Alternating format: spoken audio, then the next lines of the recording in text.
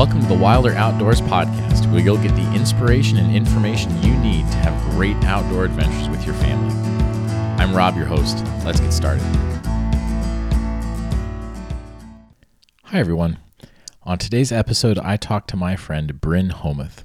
Now, Bryn is an outdoorsman who loves hunting, fishing, foraging, and especially loves wild foods. But what makes Bryn especially well suited for this podcast is that he is a family man. He's got a young and growing family, and he is doing everything he can to get his kids connected with the outdoors. So today we talk about a lot of things, including his journey into outdoorsmanship, his love of wild foods, and how he's helping both his own children and his students connect with the outdoors. It's a great episode. You won't want to miss it. But before we start, do me a favor and please subscribe to this podcast. And if at the end you liked it, please give it a good review. And finally, if you're looking for a great resource to inspire your whole family to get into the outdoors, check out our free resource, Essential Reading for Adventurous Families. And you can get that at www.wilderoutdooracademy.com/reading list. No spaces. Again, that's wilderoutdooracademy.com/reading list. And with that, let's start today's episode. All right, so we are here today with my good friend Bryn Homuth, and Bryn is a fantastic educator, but also a very avid outdoorsman and passionate about sharing his skills and his experiences with others. So, Bryn, thanks for joining me today. Sort of as an introduction, would you mind just telling us a little bit about yourself? Yeah, thanks, Rob. It's great to be with you. Sure. So I grew up in Fargo, North Dakota, and now I live in the Minneapolis, the greater Minneapolis area. But I grew up in Fargo, North Dakota, and you know, didn't spend a great deal of time in the outdoors in my youth, except on the occasional one or two camping trips that one might take. Um, I went fishing with my father in a paddle boat once upon a time, and remember that fondly for how much we caught.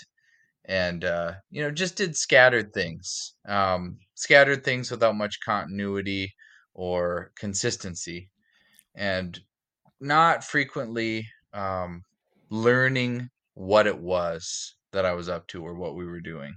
So that's sort of my childhood background with the outdoors. And if I fast forward a little bit later in my life, I studied English, studied to be a teacher, and met my wife, soon after I'd completed graduate school, and her family was a hunting family, wouldn't you know it? And so, I always had some interest in the sporting aspect of what it took to be a good hunter, a good marksman. Um, but primarily, what drew me in was my background, just from jobs I'd had in my youth. And one of those was a butcher at a grocery store. And so once I met my wife, learned about her family's hunting background, and actually started to go along, I was able to start to make some of those connections with things I'd been passionate about, those being food, helping people learn how to cook it well, enjoy it, and then my own adventures in the outdoors to try to summarize. So, yeah. I love it. So, uh, the listeners may not know this, but I know that you are not only an avid outdoorsman, but you have a deep passion for understanding the systems that you are interacting with in terms of where you're getting your food. And I think it's really interesting that your interest started with food. But when did you start to get the itch or maybe start to see the need to understand sort of the natural systems, the natural world that you were living in and interacting with at a deeper level?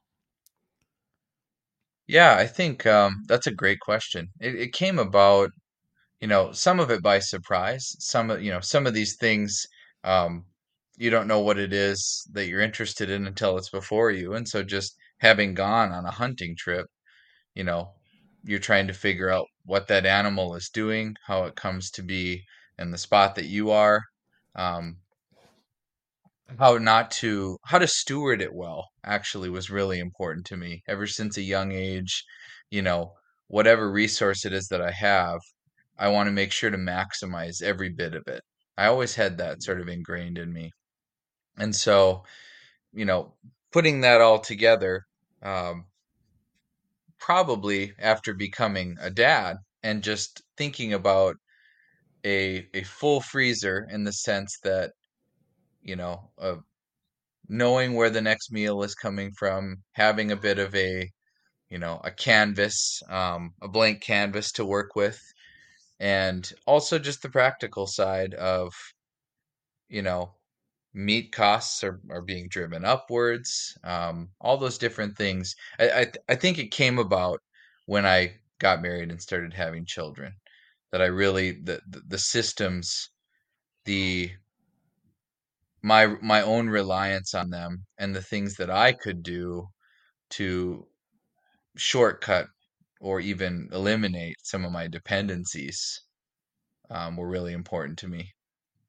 Hmm. I mean, it has a financial benefit, but also just for me, I'm not the breadwinner in my family. My wife has a corporate position, and I teach, and so I thought a lot too about, as a Christian husband, like what it means to provide for my family.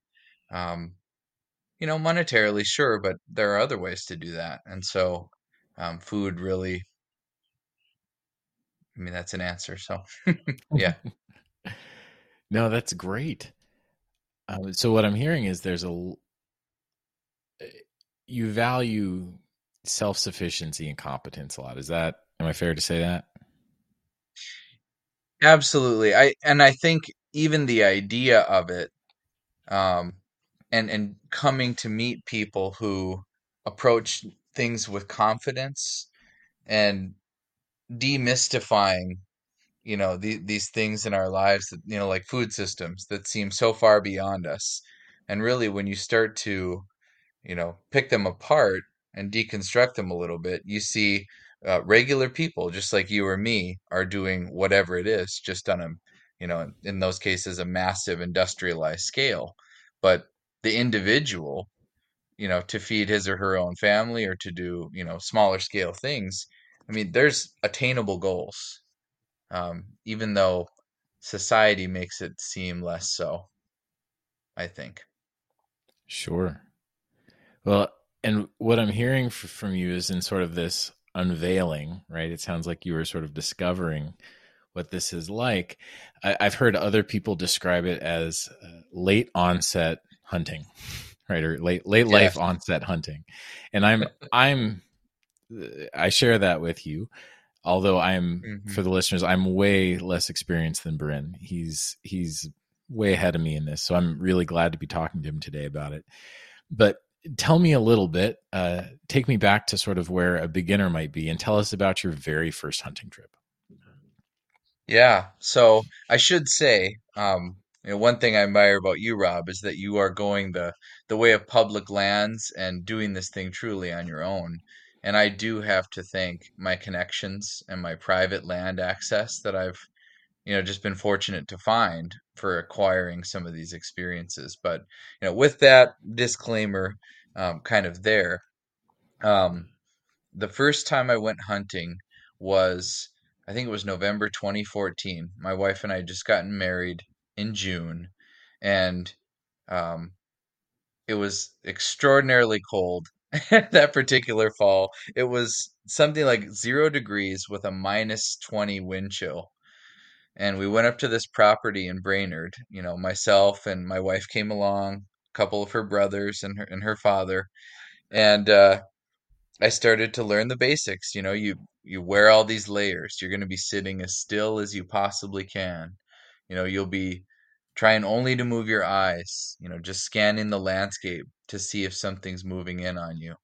And also the aspect of lineage and family that's involved in hunting. By way of my father-in-law passed me this gun. It's a 50 caliber muzzle loader, like an inline black powder. muzzleloader, and he said, "This is what you'll be using." And we'd gone through the process of learning how to load it, um, with capsules of powder and with a ramrod and with these old recovered processes that just, I don't know, they just touched a deep, deep dwelling part of my spirit. It was like, I really want to do this, despite the 0 degrees and the -20 wind chill. And so we bundled up, and my wife and I sat in a tree stand together that first year, and we did not see one thing. And some people might say, "Well, weren't you discouraged by that?" And it's funny, on paper, I would think I should be, but there's also something about the pursuit involved, the work that it takes. And I could see even then, that first year, if this is something that I can, this may not have even been a conscious thought, but something that I can pursue and one day succeed at by taking a game animal, it'll be that much sweeter. And that's absolutely proven to be true. All right. So for anybody who doesn't know hunting, what Bryn just described is the most, I won't say the most primitive, but basically he was hunting with the kind of gun that we would have used in the Civil War. So that With is a, some, yeah, yeah, modern modifications, but yes. yeah. So that's quite the introduction. I have not been able to shoot a muzzle loader yet, but hopefully someday I will. Um, so how long was it before you got your first animal? It was the third year of going up to that property um, and trying things out and trying different strategies and all kinds of different things. That the third year that we traveled up to Brainerd, I remember it really well. I was shooting a 12 gauge shotgun and slugs at that point in time, just trying a different gun. And on the very last morning, the last day that we had all decided to hunt, um, my party, which was my brother-in-law and my father-in-law, they said, if we don't see anything, we'll just walk the property, see if we can chase something toward you. And they told me to be ready at a certain time. And when that time came, I kind of stood up on my tree stand platform and, you know, started to breathe a little more intensely and just look around, wondering if something was going to happen. And heard this kind of rustling through the brush along the field edge and outran two nice yearling deer.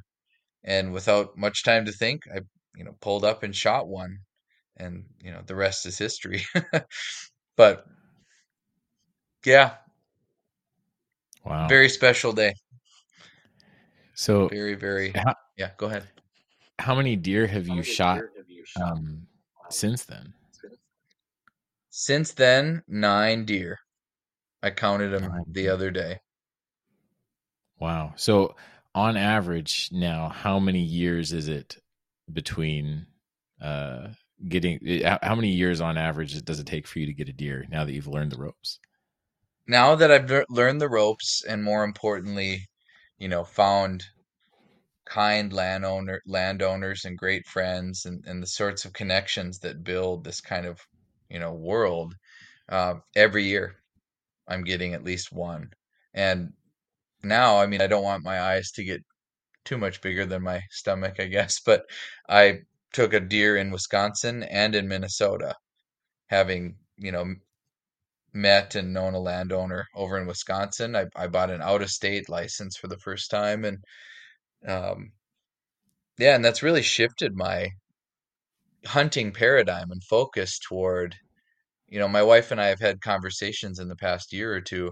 Can we feed our family primarily on venison? Can we forego purchasing the half or quarter cow, and other things like that? And with the processing side of things, I feel optimistic. I mean, the sky's the limit. So, Hmm. And I think that's a really important thing to point out.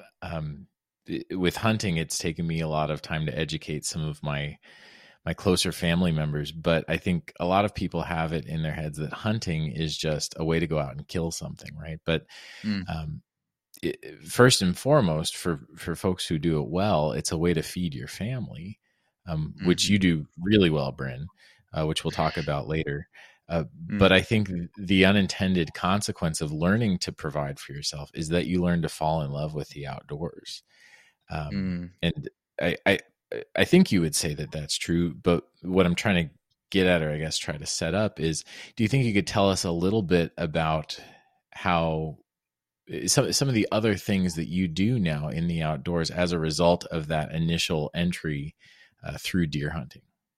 Yeah, absolutely. Absolutely. I think foremost, after trying some of these things out on my own, and my mentor, my wife's dad, my father-in-law, did a good job of this with me, is, letting me wade into things without, the things that you don't need all the regulations and rules and book on. How do you feel dress your own animal? Things like that. He let me wade into those on my own and build confidence.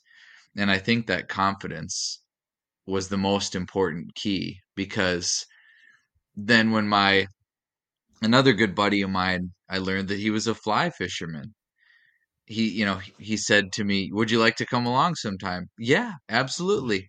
Because I'd shifted from my childhood notions of I could never do that to I would love to do that. I would love to learn how to do that. Um, fly fishing, gardening, just vegetable gardening around my own home, um, mushroom hunting, foraging practices out in the woods, other types of hunting as well. Even just exploring land, thinking about land differently as something to be learned, and taken into oneself. Like, you need to understand how a piece of land lives and breathes and operates, and the wildlife on it that use it. There's just so many different things now that are open and available to me, having gotten that first confidence boost from deer hunting. Hmm. That's a powerful story, Bryn. So So, yeah. I may know a little bit more about this than the listeners, but I'm curious, what is something that you are learning about right now, or something that you're learning how to do in the outdoors? With my family particularly. But just in general, we can talk about your Yeah. family in a bit. Yeah. I mean, vegetable gardening is one that I'm learning how to do right now. You know, angling, fly fishing, like I mentioned, but also just more conventional, if you will, or like out of boat types methods of fishing. Um, Even just like I alluded to before, the next step to go onto public land and try to from start to finish in terms of the process, without a landowner who already knows and can explain to you his or her land. Um, those kinds of things. I'm looking into all of that all at once in little doses and pieces. Um, New species, black bear hunting is on my radar as a point of intrigue, because, you know, primarily for all the uses that a bear can have and bless a family with. I mean, its rendered fat alone can do so many things. Um, I recently made my own decoy, like a turkey hunting decoy, by preserving, salting and drying the fan from a bird I got this spring to take out and have hopefully more and future success hunting with. So you could add journey, what would you call it? uh, Very, very humble beginnings taxidermy to that list. It just seems that like it unfolds more and more every year, and I'm so grateful for Wow. that. That is a lot. I Hmm thought I knew some of the things you were learning. You didn't even mention the stuff that I knew about. That's wild, Bryn. So, Yeah. in at the beginning with deer hunting, right? We talked about that as an entree. Now it's spreading into like an outdoor infused lifestyle. Um, you had your father-in-law for the first thing, but where are you going to learn all of these new things? Yeah, it comes about as a result of friends and connections. It comes about as a result of wanting to share about outdoor experiences and mixed company. Like I'm a teacher, and so I meet new families, new students, I meet their parents, and it doesn't even occur to me not to do this, I guess, and maybe that's part of my personality, but I'm an open book. Like I want my students to know what I'm interested in. I want their families by extension to know, and it's that communication. It's those relationships that starts to cause, oh, hey, I've thought about hunting once, or I'd really like to try it, or I know someone who, and you can just fill in your phrase there that gets you off to the races with a new connection. Um, Hmm. and it's not, for me, it's not about the connection. It's about the people first, and it's just a welcome and joyous byproduct. I met my friend Jim, and unbeknownst to me, he was a fly fisherman. And it's like, oh, that's just gravy. It's just a cherry on top. And I'm just motivated to continue to ask people and tell people about hunting. I joke that I'm a hunting evangelist now at my school. Oh, I love that. So I, I I know that for a lot of people, it can be hard to make friends at this stage in life. So both Bryn and I Mm, are in our 30s. We're professionals, and we have growing families, right? And so making friends can be hard. I'll share a mhm. little bit of an embarrassing story to set this up. But when I was real young, probably my middle son's age, about 4 years old, I had a hard time making friends, and my mom said, you know what? You just go up to any kid you think you'd like and say, "Hi, my name is Robbie Voggy. Will you be my friend?" And it's just silly, right? But I say that to say, like, we probably need scripts like that as adults too. And so, Bryn, if someone is struggling to make those kinds of connections, right? Let's say they didn't have a father-in-law or a father or anyone in their family who Mhm. has this background, give us like maybe not a script, but a process that we can go through to find and identify folks who would first and foremost be friends, but also who could help us learn some things that are really meaningful. Yeah, that's an excellent question. I mean, I would go to the communities, small and large that exist around, and just generally inhabit a particularly in the questions that you ask people, when you ask them what they're interested in and you share in turn, what I've been looking at or what I've been thinking about lately is might be a lead in, or, have you happened to see the latest, film, show, or even listen to the latest podcast or something like that? Because most of the time, even if people haven't, you can then give a brief blurb about something that you learned or something you were interested in. And that's their opportunity to counter and say, I too, or, whatever it happens to be. Yeah, and those those communities could be, you know, study groups. Um, I don't know, and that is kind of the rub when it comes to breaking into the world of hunting particularly. But there are individual things to do as well. I hope I'm answering it. Oh no, that's great. Well, and I think the piece that you alluded to that is kind of the challenge is just getting around people for a lot of us. Now, I know for Yeah. you, you've connected with a lot of people at work. We both, belong to churches where we're able to connect with folks. Hmm. I've actually had a ton of success finding outdoorsmen at jujitsu. I train in jujitsu, and the jujitsu gym seems to draw a lot of folks who love the outdoors. So, Hmm. um, I don't know. Can you think of any other places that folks might go to just make friends? Yeah, I mean, places like, I've been bringing my kids to swimming lessons this week.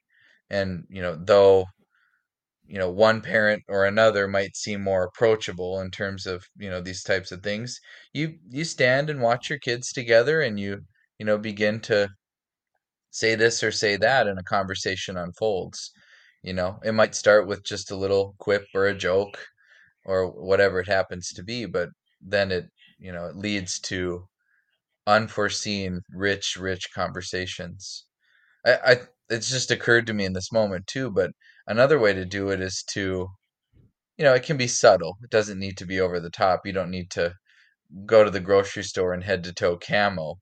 But I find that even wearing, like clothing that has a nice, like an elk on it or whatever it happens to be, people that are like-minded of the same ilk, no pun intended, will gravitate towards you. And, you know, it could be the grocery store. You just don't know, and you have to be more keen, I think, in a world where those interactions are starting, well, they have in the past couple of years faded a little bit. So, Mm-hmm. Well, and I think you hit on something really important for folks our age is that a lot of times you really have to use the networks that your kids create for you, which I think segues really nicely into a really great question that's kind of the focus of this podcast, which is, how are you incorporating your kids into your love of the outdoors? oh, yeah. I can't wait to take them hunting, that's for sure. But right now they're 7, 5, 3, and just 7 months. And so the things that we do are within a smaller circle, but my wife and I try to be intentional as often as we can, just getting them to brush with, even if it's secondarily with the things that I'm doing or she's doing. I was mowing the lawn yesterday, and on the very edge of my lawn is a willow tree that belongs to the neighbor, and it kind of reaches over into our property. And I saw a couple oyster mushrooms growing perfectly, right on the edge of the log. And I went inside and got my kids, and I had them come out, and I had them maybe not handle the knife because not quite comfortable with that yet, but I showed them how, when you cut a mushroom from the tree, you leave a little bit of the stem behind. You hope that it grows back. You incorporate practices like those. Um, when we've made gardening a family endeavor, and my kids, we'll see how long this lasts, but they like to come and pull weeds with me right now. That gives them satisfaction. And so we'll be doing that together, and we'll see, an amazing looking caterpillar or some sort of beetle that they haven't seen before. And rather than, you know, push that experience away or squash it, I bring them over and we marvel at it together. Um, I was reading recently a book by Stephen Ranella, who hosts the Meat Eater podcast, among other things, and it's called Outdoor Kids in an Inside World. And he talks about how disgust is kind of a trained attitude toward things. And I was fascinated by that when I read it. And part of this, bringing them around bugs and life and earth and dirt, and knowingly saying, we'll wash it off when we're done, rather than trying to keep this clean and detached sort of existence. I mean, that infuses, and we try to bring that practice in wherever we can. Um, I'll be making jerky, and my son, who's 5, he's dexterous enough at this point where I'll put a couple of plastic gloves on him, and I'll say, do you remember what part of the leg this was cut from? And why is it good for jerky? And we'll just do a little bit of, back and forth like that while we lay them out on the racks for smoking, and then when he takes a bite, there's this participatory aspect for him that he's done something to bring this food to his mouth, which is it's at the heart of much of the satisfaction that encompasses it all. So those are just a few highlights, I suppose. So, one thing that you do really well is that you cook for your kids and you cook for your whole family. And you've shared with me some of their passion for, or I should say, their growing interest in wild foods. Can you share a little bit about maybe one of the more memorable meals that you've shared as a family? Oh, absolutely. I could go back to it's kind of a maybe not so specific a meal, but it's a response that my oldest daughter gave before, I think it was her fourth birthday. I was planning on, cooking for her whatever she wanted, because we do that at our house. What is your birthday dinner request? And sometimes, we might go out to eat, but most of the time I like to, get them thinking about favorites from, you know, whatever they can recall that mom or dad have made. And so I sat down with Adeline and I said, what would you like? And she said, deer steak. And it didn't take her more than 2 seconds, but deer steak is what she picked. And so I can recall taking out a backstrap steak from a whitetail deer, thawing it, pan searing it. We did some homemade baked beans with it that particular year because she was into those. And I have a treasured picture of her with a bite on her fork and a plate in front of her, and she's couldn't be happier. And that for me was, That's you awesome. know, I tried to think about what other, young girls might ask for on their fourth birthday, and things like boxed mac and cheese, which, nothing wrong with that, came to mind. But the fact that Addie said deer steak is a treasure in my heart. That's so cool. So your kids are young, my kids are young. That always makes getting them out, a little harder. But we're both working at it. We're both doing it. But what I love, Bryn, is that you also bring your love of the outdoors into your classroom with your older students. Can you share maybe a little bit about how you've done that? Yeah, I will try to tell them stories, and this particular group of students that I had last year and actually had for a couple years running for different courses. They grew accustomed to, I'd tell them, you guys are going to have a sub tomorrow. And they'd say, oh, are you going on a hunting trip? And sometimes I'd say yes right away, but sometimes I'd be more elusive. But eventually, yes, that's exactly where I'm going. And they would say, just make sure to draw the diagram and tell the story when you come back. That's all they could wait for. And so I have many memories already of with an expo marker and very limited artistic ability trying to walk them through my experiences. But even this past year, I shot a nice doe up in Hinckley, Minnesota. And it was on a Tuesday where I had found a substitute teacher for the day. But I got it first thing in the morning. Everything was taken care of by 9 or 10. And so I drove back to the school with the deer in a cooler in the back of my Subaru and parked in the parking lot and did an impromptu show and tell. So I called out anyone who was interested and wanted to see it. And they came out to the parking lot, took a look, and asked some questions. And we even got someone to take a photo. And that photo made it into the yearbook, which I thought was hilarious. I was I was paging through the That's yearbook and awesome. saw a small photo in the top corner of one of the pages. One of those at the end that has kind of bonus footage from the year. And sure enough, it's me wearing my camo with my class, standing around me and a nice doe. So that was pretty joyous for me. That's cool. Yeah. That's cool. Just candidly, I've had some of your students tell me when you're not around about how you call turkeys in Oh, during class, which I think is fantastic.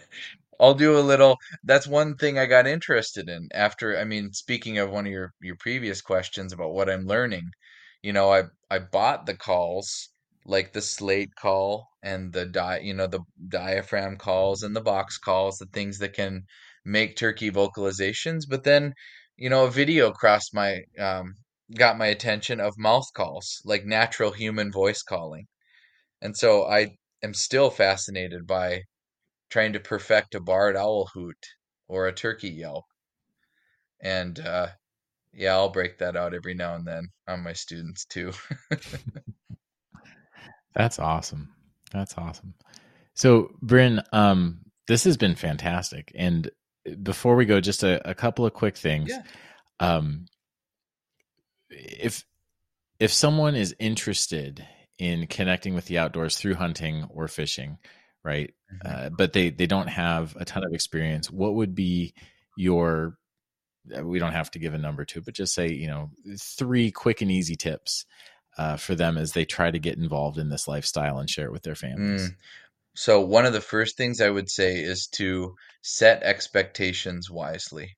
I mean, it's some of the best advice I've ever been given, but to go into the endeavor leaving room for yourself to be pleasantly surprised. No matter of study can bring an animal across your path, even if you can create, you know, an environment for success. And so set expectations wisely would be number one. Don't go in thinking that you're going to land a whole bunch of fish or the biggest buck you've ever seen on that first day, or even anything for that matter, because that can attune you to the other um, micro sort of uh, pleasures in the experience that aren't just, you know, the process can be enjoyed. So set expectations wisely. Number two is others have gone before where you are now. And so as intimidating as it can feel, as much as whomever you might encounter out there in the woods who's a seasoned hunter or frequenter of those areas might, unfortunately act as though, they have claim to that turf. Those lands that belong to everyone, national or whatever they happen to be, state land, there's as much right for you to be there as there is for somebody else. And so there is a little bit of thick skin, or just necessary understanding that I'm going into a space that's shared, and other people um, might feel that because they've happened to get up at this time and they live near this spot and they've been going there for years, it starts to take on a ownership in their mind. But that really isn't the case. And so if it's public land, it really is public. So maybe even to prepare yourself to deal with, someone who might be abrasive or a little unreasonable would be wise. So that's kind of a lot of things mixed into step two, but set expectations wisely. Go into the woods knowing it's public and you have every right to be there as someone else. And then number three, I would say, is to make sure to enjoy what you can about it. If it all feels like work and no part of it is life giving and there's no return, it can be easy to set it aside right away. And I would wish, even though I've been blessed, like I've said a couple of times, to have connections in place beforehand, I still had to wait my 2 to 3 years to start seeing some game. And you have to enjoy what you can along the way. Or in the drought seasons when there aren't animals, it will feel like something that you want to quit and not go back to. So those are my three tips Mhm. off the cuff. I love it. I love it. Hmm. So, last thing, Yeah. Bryn, is that in addition to your outdoor activities and your teaching, you're also a poet, and you've just published a book of poems. Where can people find it? Oh, thanks. Thank you. Yeah, they can find my poetry book, which is called Chasing the Burr, Burr with two R's, and they can find that on Amazon or a number of different online retailers. The public, sorry, the publication press is called Darkly Bright Press. And so if they wanted to go straight to the source, they could just go to darklybrightpress.com, or they could do a Google search for, my name, Chasing the Burr, any of the above, and they would find it. Amazon might be the most convenient. Yeah, I would love and welcome and appreciate any new readers. Awesome. All right. Well, thank you so much, Bryn. It's been an absolute pleasure, and I'm excited to hear what people are able to do because of what you shared with them today. So thanks a lot. Pleasure's mine. Thank you, Rob.